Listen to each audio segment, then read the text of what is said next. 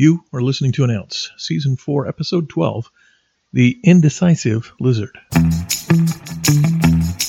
You are listening to An Ounce, a podcast providing inspiration, ideas, and wisdom through engaging stories, commentary, and interviews, so you can live life better. I'm Jim Fugate, and it's my privilege to share an ounce with you. Here in the desert Southwest, around the end of February and early March, as the sun lasts a little longer in the sky, the lizards begin to spend more time in my backyard. I've got a story to tell you that may well have happened right there, as I soaked in some warmth on the back porch swing. We have a block wall fence that encloses the modest little space we call a backyard, and the lizards seem to enjoy crawling up on top of it to take in the warmth.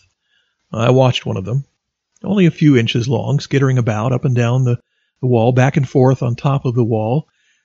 I see life is pretty simple for a lizard.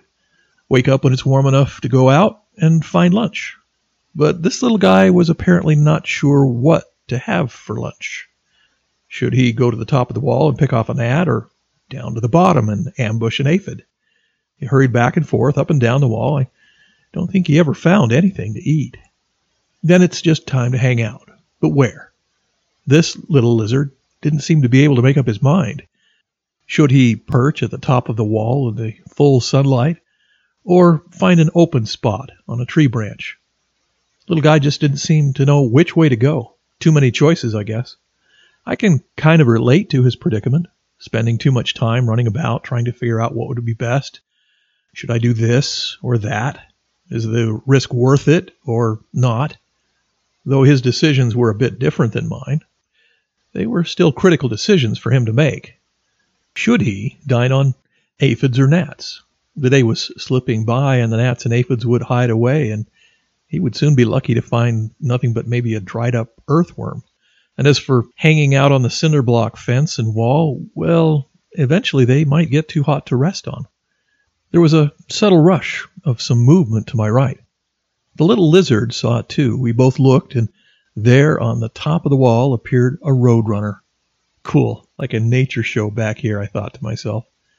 The roadrunner stood motionless for a few moments. So did the little lizard. I did too, because this was getting very interesting. The little lizard didn't seem to know if he should remain motionless or run down the wall and hide somewhere. The roadrunner charged forward. The lizard ran across the top of the wall, away from the rapidly advancing roadrunner. The lizard kept weaving from side to side, trying to find a good place to leap off the wall as the roadrunner quickly advanced behind him. It was like he knew he had to escape, but he couldn't quite decide how. Well, apparently the lizard didn't like what he found as he ran away, so he turned around and ran back toward the roadrunner. But he wasn't going to get to his favorite hidey hole just under the capstone on the wall in time. Realizing this, the lizard reversed course again, darting back along the top of the wall for a third time. And within an instant, he became the midday meal for the roadrunner, as the bird in full stride reached down with its beak and scooped up his lunch, a little lizard. So, here's the ounce. In a recent workshop, I heard a very successful man say something like this: great power comes from making a final decision.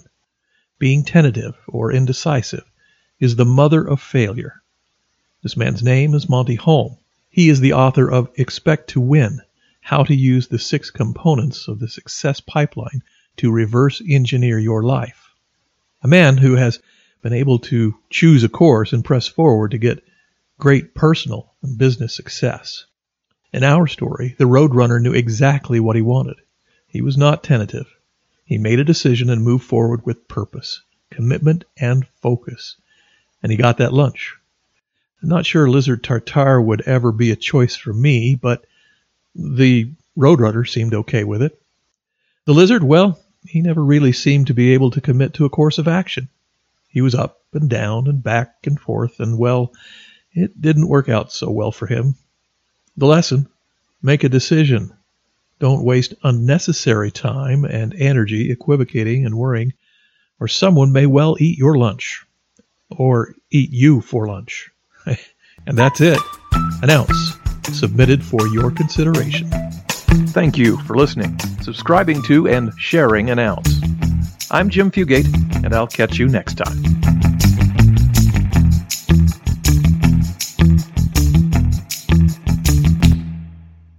Hey, check out our YouTube videos at youtube.com/@an-ounce podcast. That's youtube.com/@an-ounce podcast.